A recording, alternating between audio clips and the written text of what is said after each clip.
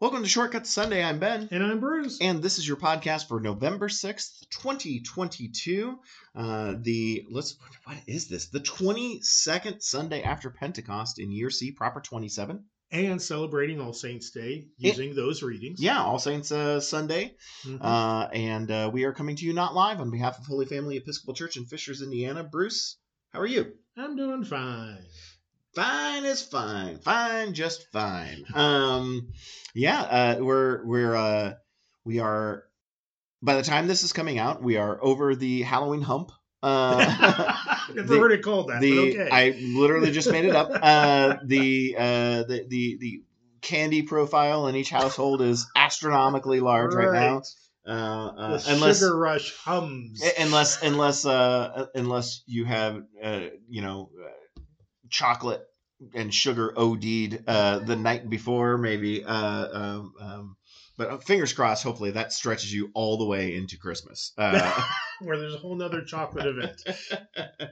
Well, and if you need a transition, and this is actually semi-serious, many stores have Advent calendars, which are a good way of marking Advent, and some of them have, for each day, a chocolate treat hidden behind a little paper door. Yeah, I do the bourbon one.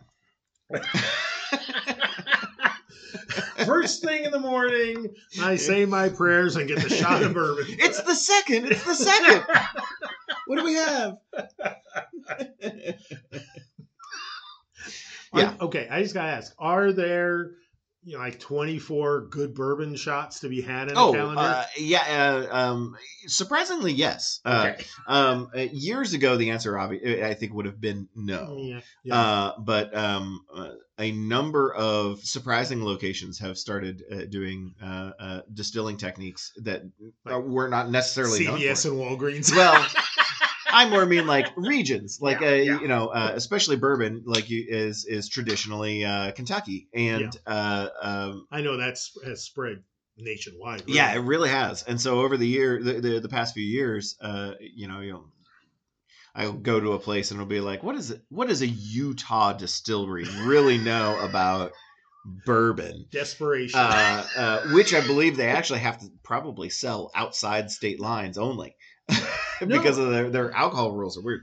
I made the mistake one time driving through Salt Lake City at rush hour, driving north-south from Montana to Los Angeles, and desperately needed gas, pulled off the freeway, very busy, bumper to bumper, and the first gas station had a huge lineup of cars, and then I realized the lineup of cars wasn't for the gas pumps. It was for the package store. Oh. Because liquor stores are state-run in Utah. At least they were way back then.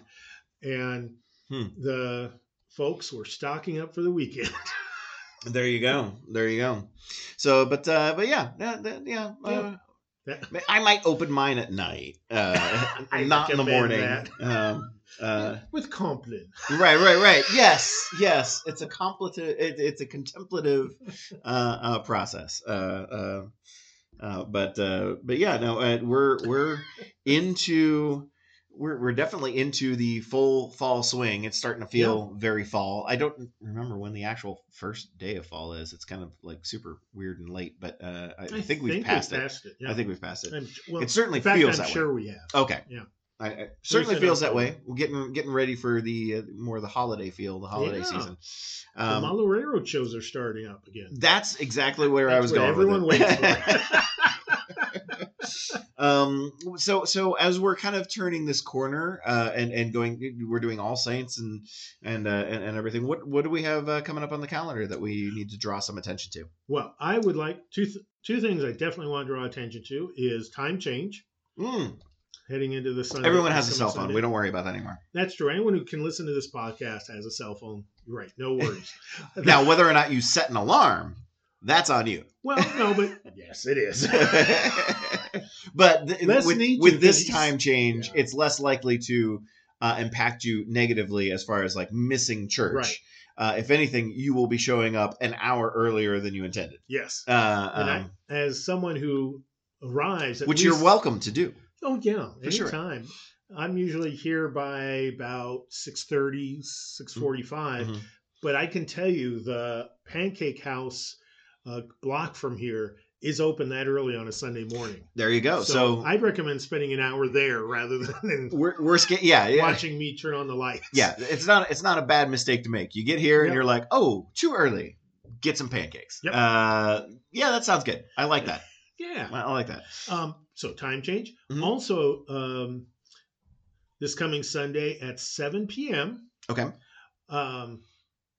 We're doing prayer at 33 1/3 for the first time, where Joel will be hosting us with inspirational but sound like an old man pop songs that are giggle.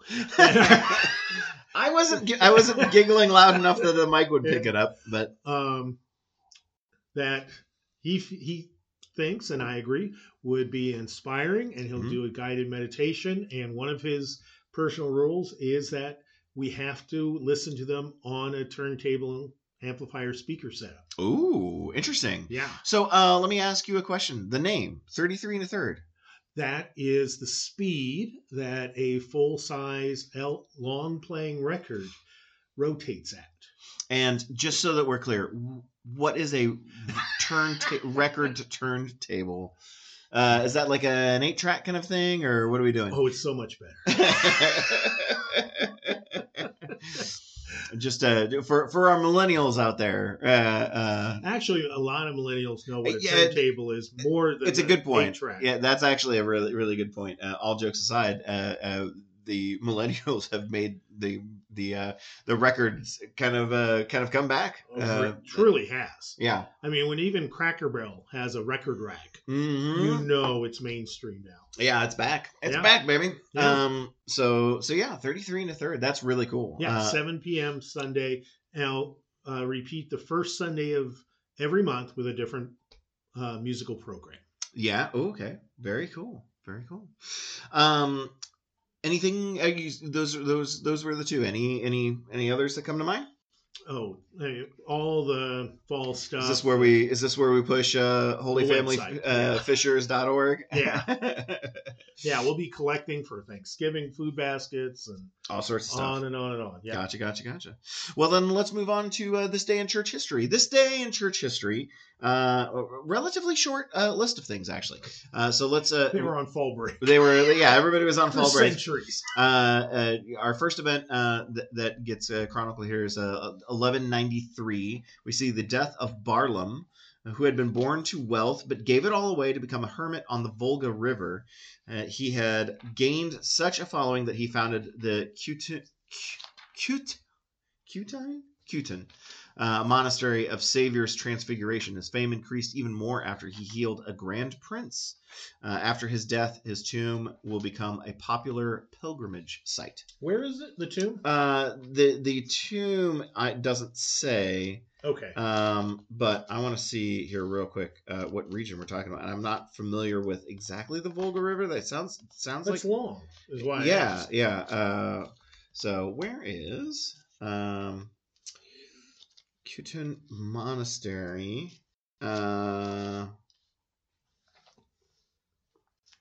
Okay, yeah. All of these are words that I don't know.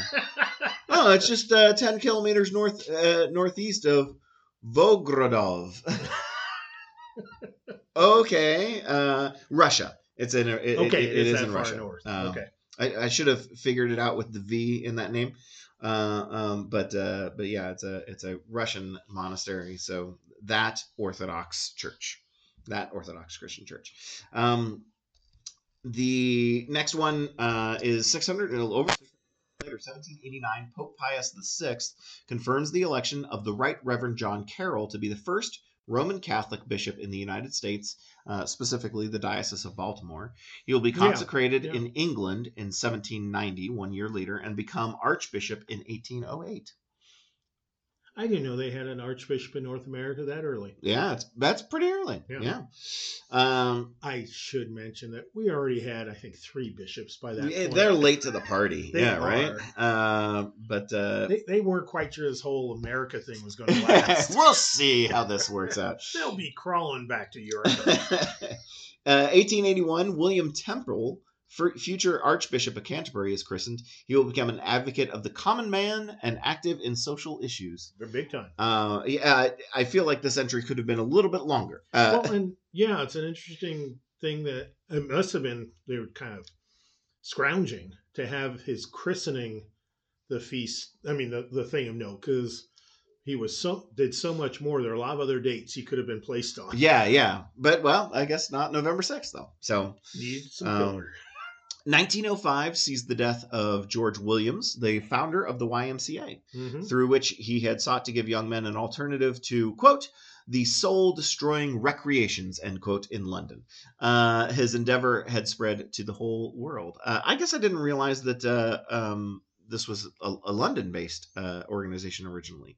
Yeah, started there. I didn't know that. I don't think I knew that. So there you go.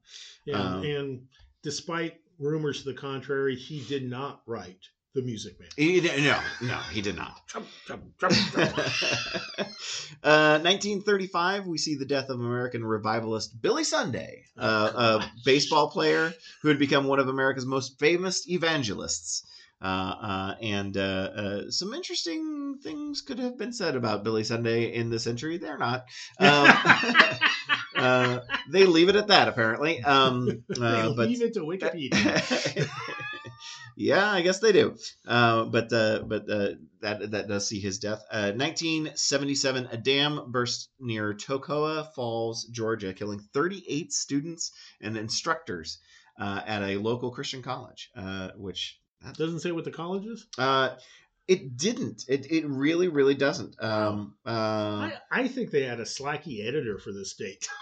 Seriously, I feel like all these entries are like, you could have, like, you expand on so many other odd things. We know I'm not sure. Fingernail polish color, but not right. Name of this college. I want to see if I just plop this straight into a Google search, if it comes up with a college name. Oh, there you go. Toccoa Falls College. So Toccoa Falls, Georgia, and Toccoa Falls State College. Does that college still exist? Boy, you're what happened to Toccoa Falls Bible College? It seems as though the answer is no. Completely washed away. Poor guys. Yeah. 250 people lived on the college, and 39 of which passed away. So I think it was. They kind of lost critical mass. Yeah, that and I'm assuming also the infrastructure at that point in time. So yeah, well that's that concludes this day in church history. That was all we have, but certainly plenty of side reading can be done on the Right Reverend John Carroll. William Temple, for sure. George Williams, that's pretty much mostly what I believe he was known for, was the founding of the YMCA. Billy Sunday has a very interesting story, so you can go through that as well. So a little light reading for the week if you wish to Google search it up. But let's move on to a little bit more ancient church goings-ons. And our first reading of the day comes from the book of Job, unless you're a fan of Mission Impossible, in which case you call it Job. Job 19, verse 23 through 27a. Or you're a third grader. Yes, because it's spelled that way. Yeah. And a short reading here. Verse 23 starts, "Oh, that my words were written down. Oh, that they were inscribed in a book. Oh, that with an iron pen and with lead they were engraved on a rock forever. For I know that my Redeemer lives, and that at the last he will stand upon the earth. And after my skin has thus been destroyed, then in my flesh I shall see God, whom I shall see on my side, and my eyes shall behold, and not another." This is put in quotation marks, so I assume this is Job speaking. Yes, it is Job speaking. Verse 19, I'm trying to place in... The book of Job is longer than I think we, a lot of people think of, because you think of the story of Job, it's not that long of a story. So there's lots of talking. Yeah. So there's like the actual story part isn't, would be like a chapter. And 2, 3. Yeah. You could kind of expand it. So I think a lot of people lose track a little bit of what the rest of the full book says. So in chapter 19, we are in the post part of the story that I think we all know. If I'm not mistaken, the temptation has already happened, and he hasn't given in to the temptation, even though he's lost everything. Is that where we're at in the story? Pretty much, but we're less than halfway through the whole book. Right. 42 chapters. And okay, so now this is a series of dialogues between he and his supposed friends. Gotcha. Uh-huh. And I love the book of Job. The friends say the usual stupid things that people say that they think are comforting. Sort of along the line, modern version is God doesn't give you anything you can't handle. And Job just bites back. Yeah. I'm innocent, dang it. Yeah. And it's like, and they'll say, no, you can't be because this stuff's happening to you. It's like, no, that's not how real life works, you idiot. It's wonderful stuff. Yeah. And so this is part of Job yelling back at his buds. Okay. So that gives us good context here, because, depending on who he's talking to, can really give you a lot of different contextual ideas about what he's really trying to say. It's interesting. I note that it's interesting here, at least to me. He uses reference to engraving with an iron pen and with lead. And I kind of wanted to maybe just pause and sit for a minute on why specific things, because he starts, that my words were written down, that they were inscribed in a book, and I'm like, okay, I kind of get what you're saying. Take note of this. May what I say now stand forever, and or be chronicled, and kind of I'm implying like you can hold this against me in the future if you want, but I'm standing firm on this. But then he takes it to the next level of like, no, never mind. Not even a book. I wish I could engrave it, and chisel it into a rock, so that a book wouldn't stand the test of time long enough for what I intend to say here. What I'm going to be saying is true for all time. Right. And part of what his friends, who really in the midst of this speech by Job, it's clear Job is beginning to recognize that these friends are not really on his side. But the thing they're arguing about is, do the wicked prosper? Okay. Because part of the friend's point is, at this point, is he must have done something wrong. Right. You had to have done something to deserve this to happen to you. Yeah. And so Job starts off, the speech is much longer than the verses we have, with, what I'm going to say is you can write it down and prove me wrong. No, don't just write it down. Carve it in a stone and fill the inscription with lead so it lasts forever. Yeah. And try to prove me wrong. Right. You're not going to be able to. I'm a little confused by the language here in verse 26. I'm wondering if it's a translation issue or if it's just an understanding issue of some of the language that gets used from this period of time. After my skin has thus been destroyed. It's very interesting that there's a difference here in wording. Like, we kind of think of skin and flesh as not the same thing, but kind of like partnered hand in hand. Yeah. So the verse usually it is. Yeah, skin and flesh are both used in this verse. So after my skin has thus been destroyed, then in my flesh I shall see God. So it like the understanding still comes to the modern reader. You mean once your body has been destroyed and you're dead, you'll see God after that. But I'm confused as to why the use of the words here, and I'm wondering if that's it. Well, it's the use of the words here are because he is stepping into the theology of eternal life. Yeah, okay. And at this point, it seemed nonsense to the people of God that eternal life not include a physical aspect. Okay. So, yeah, there's this part of me is destroyed, but my eternal self. Gotcha. Which we would describe differently now in our day and age, but that's just I'm really trying to prove this. Right, sure. And I am going to stand 100% behind it. Right. So language-wise, life is only skin deep, but the flesh is what endures forever. Yeah, and the word for flesh is one that could be translated, but people wouldn't get it. Essence. Gotcha. So, more soul-like. Yeah, that's Greek. Right. Yeah, different influences, but like we have, I feel like our modern theology is a little bit more Greek based. It is, because of Paul. So, soul is more like what we would equate it to. Probably, yeah. I just love this passage. It is. I can just picture Job jabbing his finger towards his friends. Right. Yeah.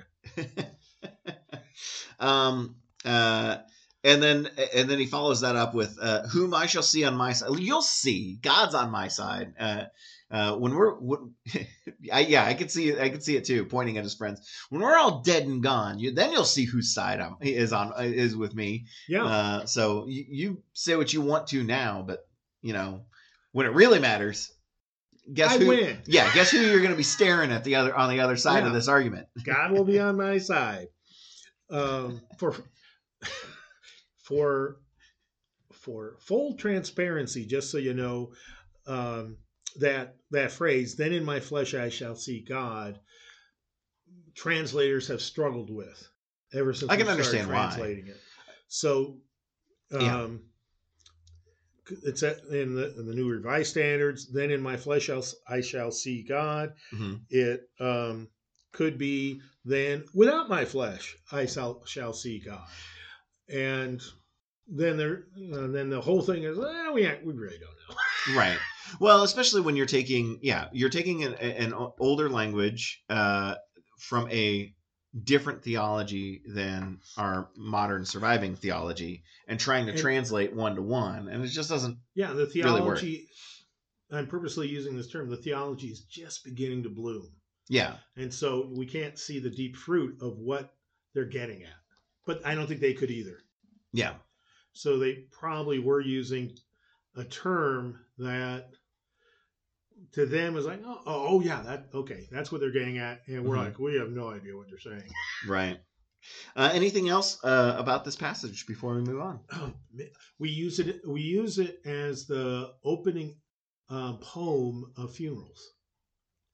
Oh, okay. Yeah. I mean, the Book of Common Prayer has a different wording than the New Revised Standard in a couple places. But we do feel it's part of the foundation of our theology shared with Judaism regarding eternal life. Because most Jews do believe in eternal life. I'm just now realizing though that we're putting Job's when I'm dead and gone, to all my friends, then you'll see language. In other people's funerals. Yeah, so every funeral in the Episcopal Church, it sounds very And actually, now I think Church of England and stuff, I'm pretty sure this started Queen Elizabeth's funeral or close to it.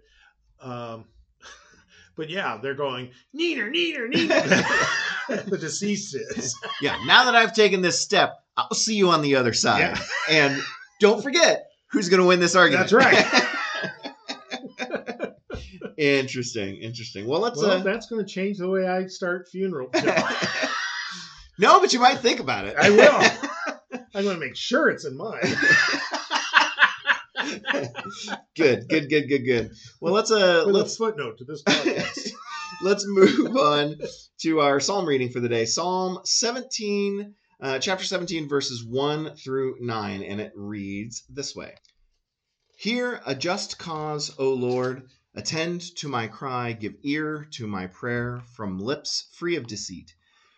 From you let my vindication come. Let your eyes see the right. If you try my heart, if you visit me by night, if you test me, you will find no wickedness in me. My mouth does not transgress. As for what others do, by the word of your lips I have avoided the ways of the violent. My steps have held fast to your paths, my feet have not slipped. I call upon you, for you will answer me, O God. Incline your ear to me, hear my words. Wondrously show your steadfast love. O Savior of those who seek refuge from their adversaries at your right hand, guard me as the apple of the eye. Hide me in the shadow of your wings from the wicked who despoil me, my deadly enemies who surround me. What do we know about Psalm 17? Well, it's very individually oriented. Mm-hmm. So it's not one that's clearly a communal hymn, though it would have been said in unison in the synagogue and stuff, but wasn't composed for a religious occasion of corporate worship like many of the Psalms were. Okay. It's basically a lament psalm. Okay. Where it's complaining a lot. Okay. But we, of course, skip or stop before we get to the complaining, the real deep complaining.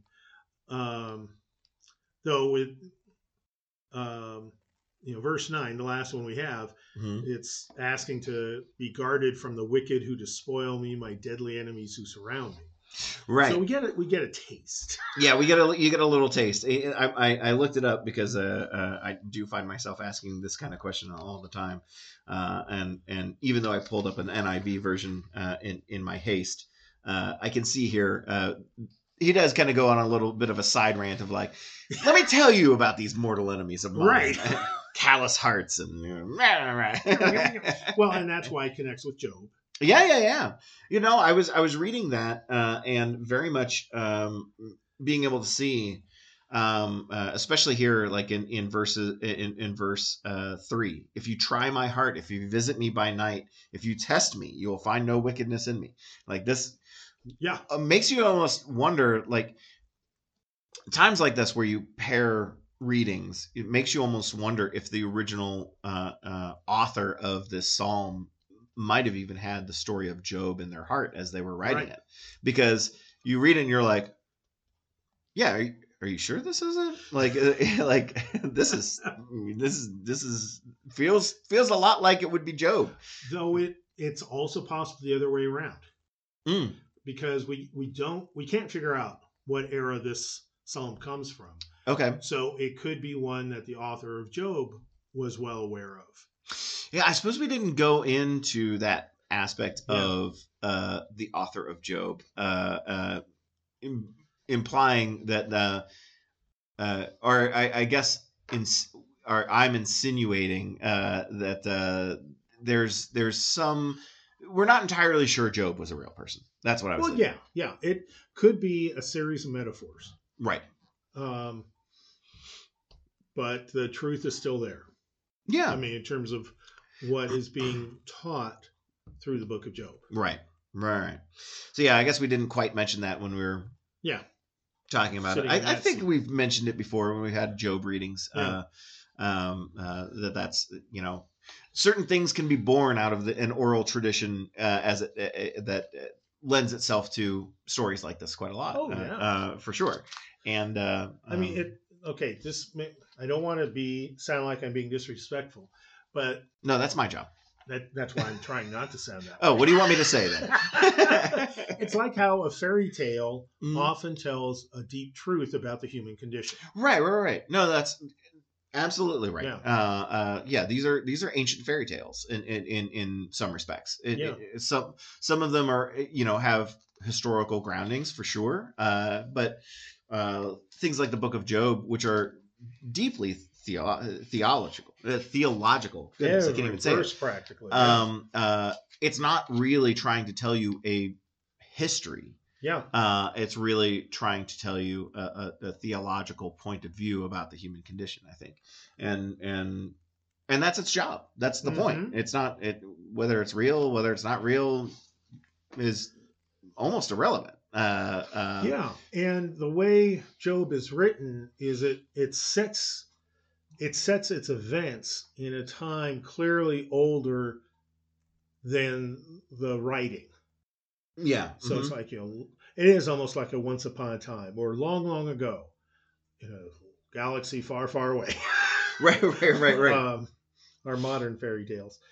But again, without any sense of that makes it any less true theologically or important to the formation of God's faithful people. Yeah.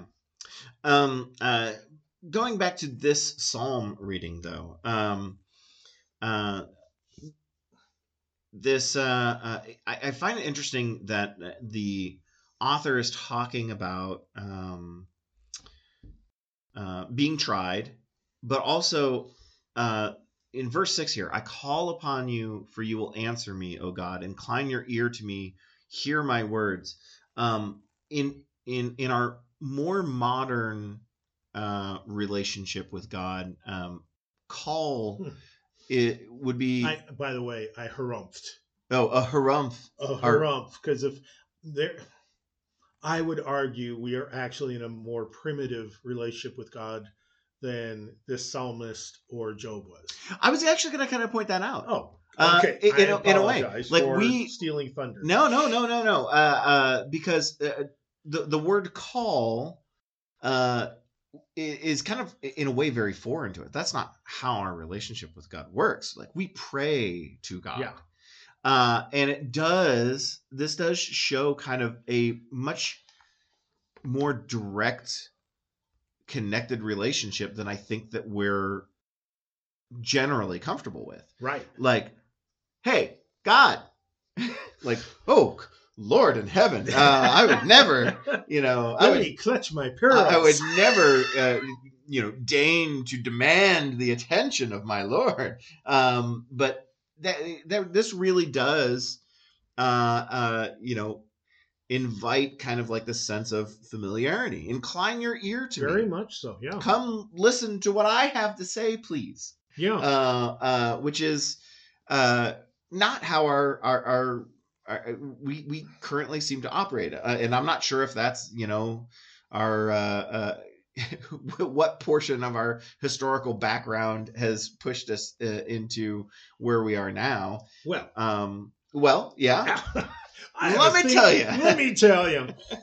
One of the worst things that happened to Christianity was being legalized by the Roman Empire because it shifted into a royal hierarchical relationship. Many of the metaphors of Christianity and Judaism that Christianity was using.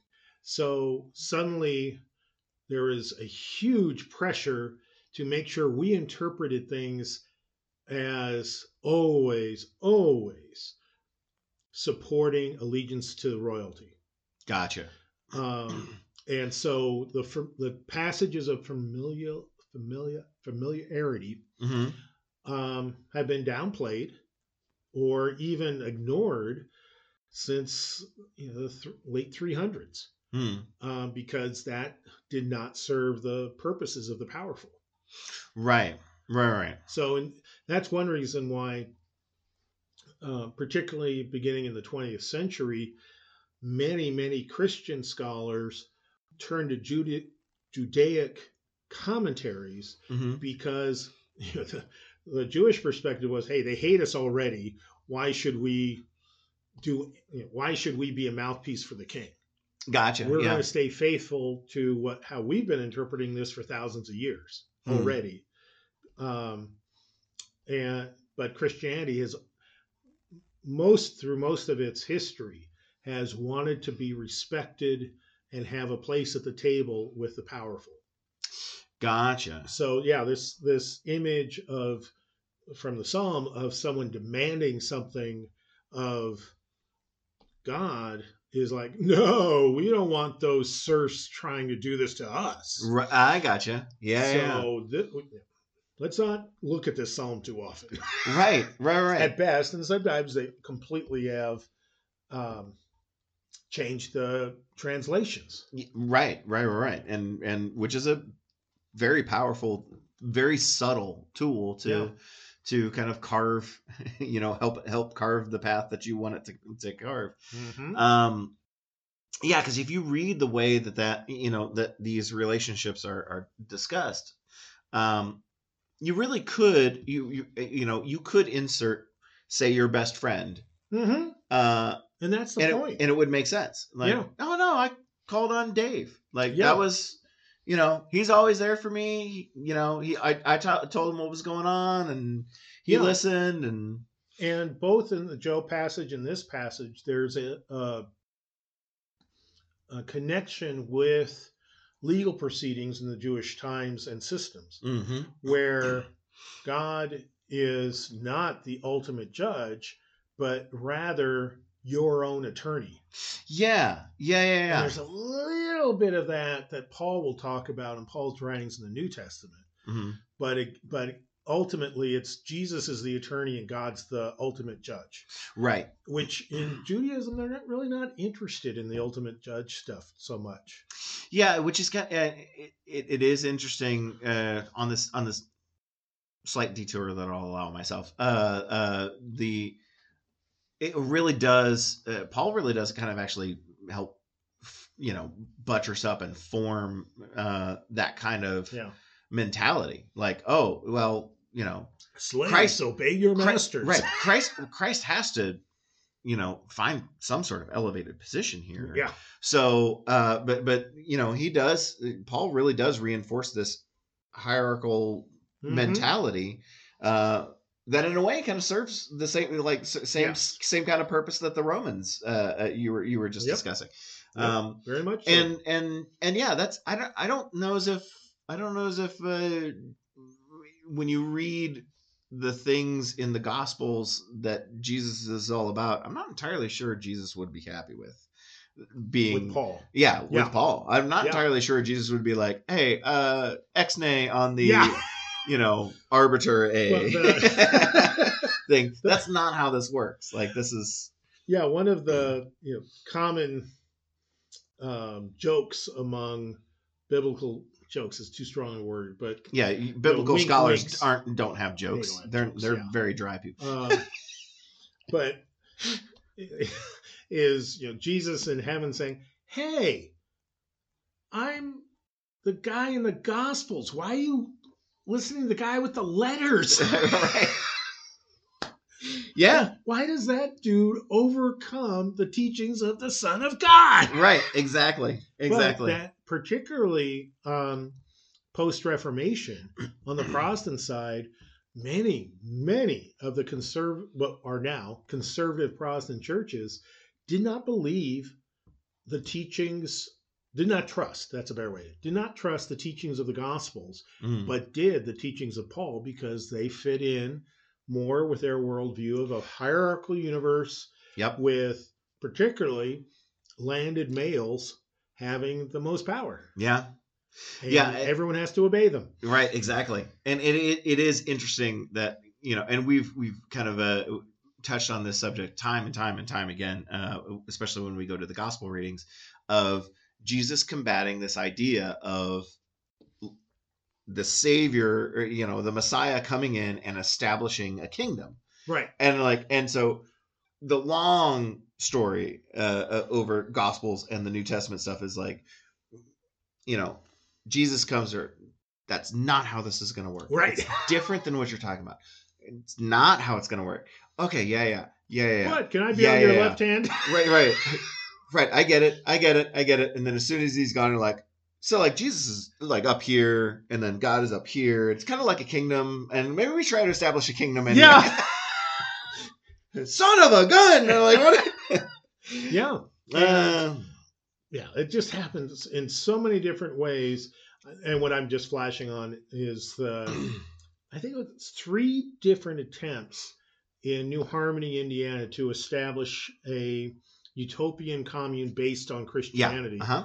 Mm-hmm. And each time they failed because of a hierarchical failure. Yeah. And to take my thought process about Christ being frustrated with us after he's ascended a little further. If we can have the whole debate as to the thought process is whether or not he shared knowledge and omnipotence of God, or if he's a separate different version of God, depending on how you view the Father, Son, Holy Spirit. 3 in 1, 1 in 3. Yeah. Whether or not, depending on how you tackle that concept, if Jesus knew that they weren't going to listen, it does got to make you wonder how those words come out of his mouth in reality, as opposed to how they're written down. Is like pinching the nose and going, "Well, you're not going to listen to me anyways, but." Maybe someday someone will. Well, yeah, and that's. I know you're not this isn't gonna get through that thick skull of yours, but I'm gonna say it anyway. One of the ongoing cultural challenges within the Episcopal Church, to call out my own tradition, is a fixation on the early church beliefs and practices versus the modern demands on everyday Christians. So. When it's not going to make a long story too short. So when we revised the Episcopal Prayer Book in the 1960s, finishing that work in the mid-70s, the sort of closure of an argument was, well, this is how the church worshipped in the year 255. We know this from this document. And people go, oh, well, okay, that wins.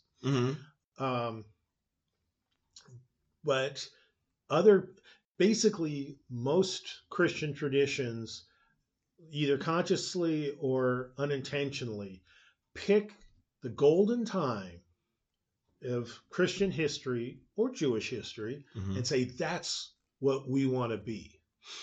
Rather than listening to the ongoing lively revelation of God to the human race today and saying, we got to be faithful to whatever crazy thing God wants us to do.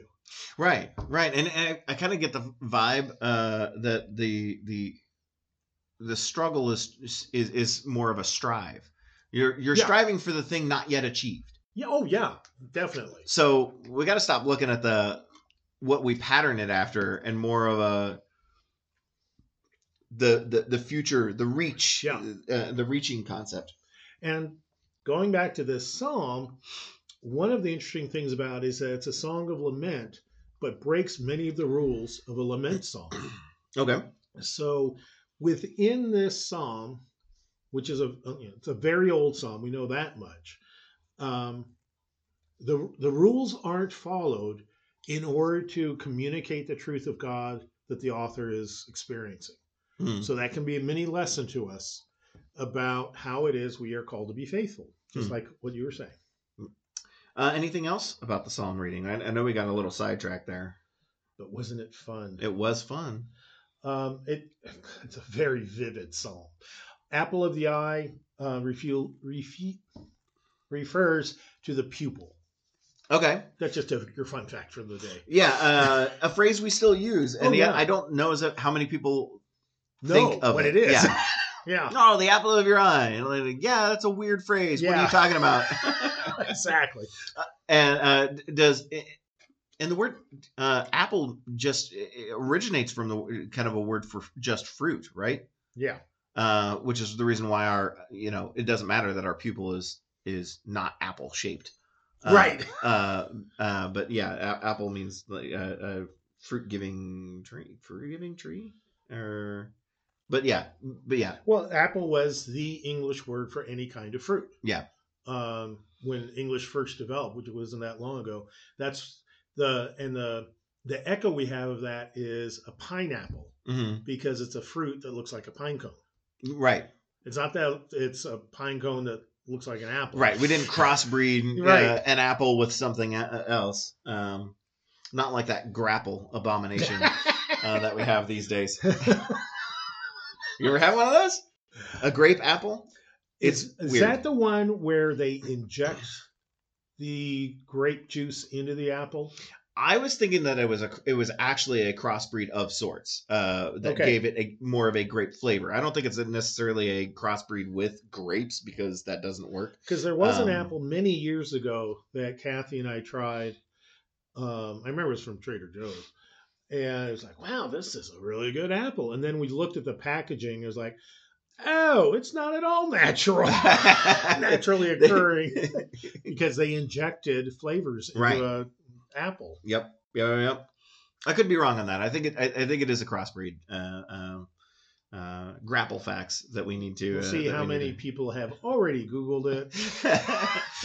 Feel free to send us an email on the history of the grapple so that we can know. Shortcut at hfec.org, history of the grapple. That's what we're looking for between this week and next. Well, let's move on to our gospel reading. And incidentally, that term, now you got me curious, does not occur too often. Grapple? Apple of my eye? Apple. Oh, okay, yeah. It only occurs 3 times in the Hebrew scripture. So it's not completely sure what it means. And there's a possibility, I want to make sure I get this right, it could refer to the middle of the night, as in the darkest time. So it shifts then to, you're protecting me even in the most dangerous times. Guard me guard me in the middle of the night, and guard me in the which makes sense, because just before that is being under the shadow of your wing, right, which would also have a certain darkness to it. Interesting. Yeah. Luke chapter 20, verse 27 through 38. We don't have many more weeks of Luke, so I think every time I'll try to quote Darth Vader by going Luke. Some Sadducees, let me ignore that call that's coming in. Some Sadducees, those who say there is no resurrection, came to him and asked him a question. Teacher, Moses wrote for us that if a man's brother dies, leaving a wife but no children, the man shall marry the widow and raise up children for his brother. Now there were 7 brothers. The first married and died childless. Then the second and the third married her. And so in the same way, all 7 died childless. Finally, the woman also died. In the resurrection, therefore, whose wife will the woman be? For the 7 had married her. Jesus said to them, those who belong to this age marry and are given in marriage, but those who are considered worthy of a place in that age and in the resurrection from the dead neither marry nor are given in marriage. Indeed, they cannot die anymore, because they are like angels and are children of God, being children of the resurrection. And the fact that the dead are raised, Moses himself showed in the story about the bush, where he speaks of the Lord as the God of Abraham, the God of Isaac, and the God of Jacob. Now he is the God not of the dead, but of the living, for to him all of them are alive. Jesus has far more patience than I would have. This would have been goes without saying. This would have been a very, verse 27 through 33 would have been the same. And then verse 34 would have been, what a stupid question that you just wasted your breath on. Going back to your earlier point. Right. In the gospel readings, we have a lot of these questions that are challenges and tests of Jesus. Is this yet another one, or is this just pure human stupidity? Oh, it's another one. Okay. Yeah, because this whole thing about the Sadducees don't believe in the resurrection. Mm-hmm. They were a small group in Judaism at that time, no longer exist, and they basically said, well, because nothing about eternal life exists in the Torah, the first 5 books of the Hebrew scriptures of the Bible, we cannot believe in it because life is going nuts, and therefore we have to be very careful about what we're believing in and have to ferret out any human constructs or interpretations. Okay. In other words, they were the fundamentalists. Okay, gotcha. So part of what Jesus is doing here is basically telling them nuh-uh. And instead proving to them on their own terms that, as in the Torah, that God did create eternal life. In that part about in verse 37, the fact that the dead are raised, Moses himself showed, Moses being the primary character, primary prophet in the Torah, in the story about the bush, where he speaks of the Lord as the God of Abraham, the God of Isaac, and the God of Jacob. So, and then Jesus goes with his proof. Now he is the God not of the dead, but of the living. For to him all of them are alive. So this is quite a put down argument on the side of Jesus. Yeah, walk us through this thought process here, because I think it's easy to overlook Jesus's point on this. When you think about the story of the bush and Moses, like, wait, you mean the burning bush? I don't remember anyone being raised from the dead or anything in that story. What is Jesus talking about here? Like help us follow the logic here. When Moses asks the burning bush, who should I say you are? Because at this point, the Jewish people had, in a sense, lost all memory of active faith in God. Gotcha. They've been enslaved in Egypt, and so were banned from practicing their religion. Our presumption is, and I'll purposely phrase it this way, the grandmothers kept it alive, and whispered it in the ears of the male and female children to pass it along, since that's often how faith gets transferred from generation to generation in times of oppression, is through the women. So when Moses says, who should I tell people who you are? God first says, I am, the verb, and to show, A, you don't get to know my name, right? And B, that God is the animating force of all life. And then goes on to say, I am the God of Abraham, the God of Isaac, and the God of Jacob. So then that does give a historic handle for Moses and his people to go, oh, that guy. Yeah. Now we remember. Right. So what does that have to do with raising of the dead? So what Jesus then says is God would not have said it in that way if these guys were dead and dust. Gotcha.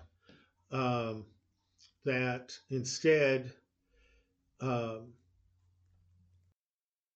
just want to make sure that he uses, and Jesus uses a present tense in quoting that scripture. I am the God of instead of I was the God of these Gotcha. guys. Gotcha. And I'm God to you, Moses, for 20, 30, 40 more years. And then I won't be because you'll be dead. Right. Yeah. So it's to us probably a bit of a rhetorical argument, but this was a primary problem for the Sadducees. Was how do we deal with the concept of eternal life? That's all the rage that the Pharisees, the Zealots, the everyday people in the synagogues who don't have an affiliation with any particular group, they all believe it.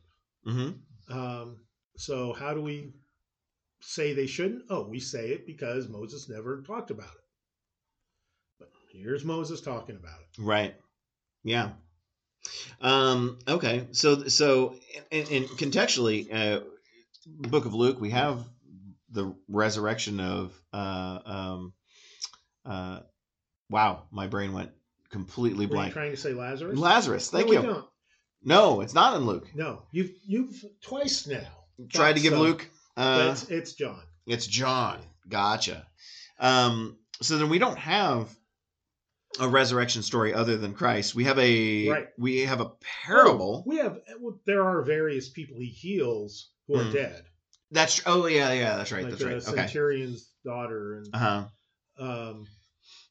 and part of that is to show the way that Luke presents Jesus' ability to resuscitate people. Is it's not just for the Jewish people, it's for all humanity, even the crustiest, worst Romans, like soldiers. So essentially what we have here in this story is the Sadducees is their test. In verse 27, we start off with the author, Luke, giving us some background information for this conversation. Right. Sadducees came to him and asked him a question. By the way, they were saying they don't believe in a resurrection. That's what Luke basically does. Is this hypothetical question that they create about resurrection? Yeah. Okay. How so? Well, it's the social welfare directive was in order to take care of widows. If a man dies without having given children to his widow, then a brother has to marry that woman and take care of her. Gotcha. And so this is a nonsense test of Jesus. But if you take the scriptures literally, it does make sense that they would have this big problem with, she ends up marrying all these guys who are dead. And so when they all come back to life, who's the husband? Right. How is there a monogamous marriage coming out of this? Gotcha. And so Jesus responds, well, come on, this is baloney. Right. There's no marriage in the resurrection. Yeah. You're married to God. Yeah. Yeah. That's a good way to put it. But yeah, so the Sadducees ask a question and Jesus goes, dumb question.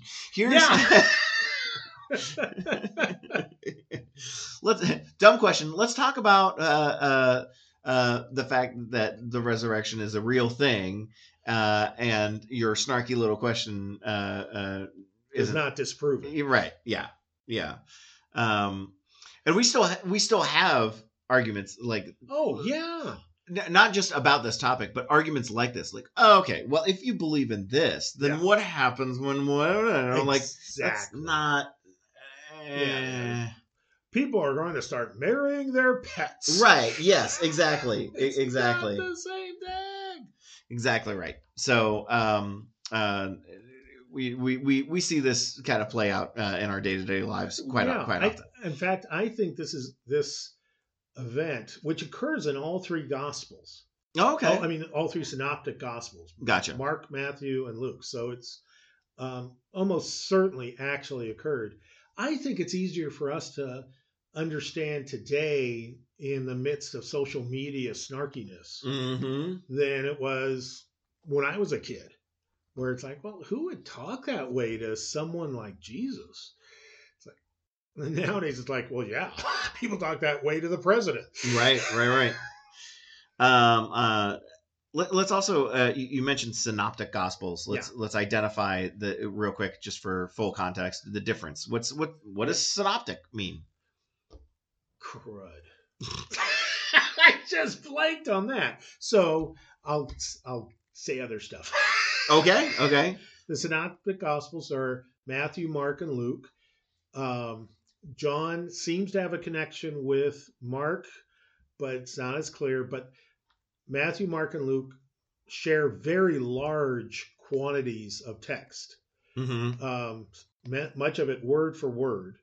So there's an understanding that Mark was the oldest gospel, and Matthew and Luke had some kind of copy of Mark in front of them as they wrote their gospels, and had another source called Q, because of a German word, that Matthew and Luke shared, which overlap almost word for word in those two.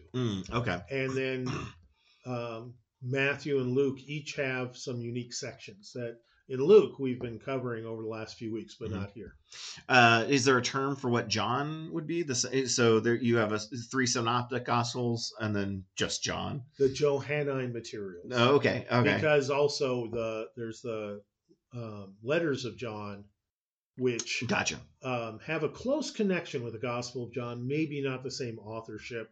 Does not include the book of Revelation, even though that's identified, the author internally of it is identified as John. It's not the same John. Gotcha. I looked it up to help out here. Synoptic, it comes from via Latin, from the Greek, which is for synopsis.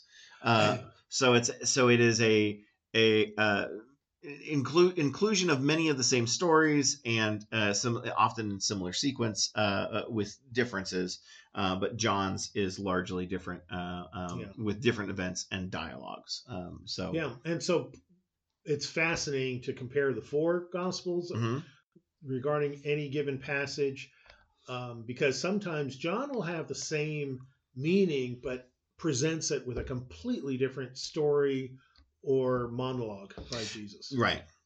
And John has more, the author of John has more of a motivation for has a decent amount of motivation for a different approach to the story as well, trying to find a version of the gospel writings that can make sense to his audience. And maybe not get them in trouble during a period of time where they're with the Romans. So it can influence whereas points of view fairly synoptic heavily. Gospels were still kind of flying under the radar. Right. Romans. Yeah. Free and unburdened in that regard. So they didn't have to use code language and stuff like that. Exactly. Anything else about the gospel reading here? As we said before we started recording, I think this is a really good gospel to talk about All Saints Day. So it's part of the lectionary, but we're celebrating All Saints Day, so I decided let's stick with these readings that really have a lot to do with resurrection. Yeah. To be able to focus life on that after this coming Sunday. The God of Abraham, the God of Isaac, and the God of Jacob is and will continue to be the God of everyone's name that we will read off on. That's good. On All Saints. Yeah. So very nice. Still alive and well, and we're the apple of his eye. There you go. Well, with that, I think we'll call to a close this your podcast for November 6th, 2022, the 22nd Sunday after Pentecost New Year's Eve. As always, we encourage you to come and join us in worship any way that works for you and your household. 8 and 10 o'clock on Sunday, live and in person. 9 o'clock hour in between for educational hour for all ages, young and old alike. And then the 10 o'clock service is broadcast live on our YouTube channel, HFEC Videos. And feel free to reach out to us any point in time at shortcut@hfec.org. And you can only enjoy the playground in person. That is true. It's a wonderful playground. It is. It is. Blessed it a couple weeks ago. It is. It can be enjoyed. I've even seen a few adults maybe enjoy it a little bit with their kiddos. It's institutional strength. So yes, that's quite possible. Exactly true. Safely. So we look forward to worshiping with you on Sunday. And until next week, I'm Ben. And I'm Bruce. And we'll talk to you later. Bye-bye. Bye.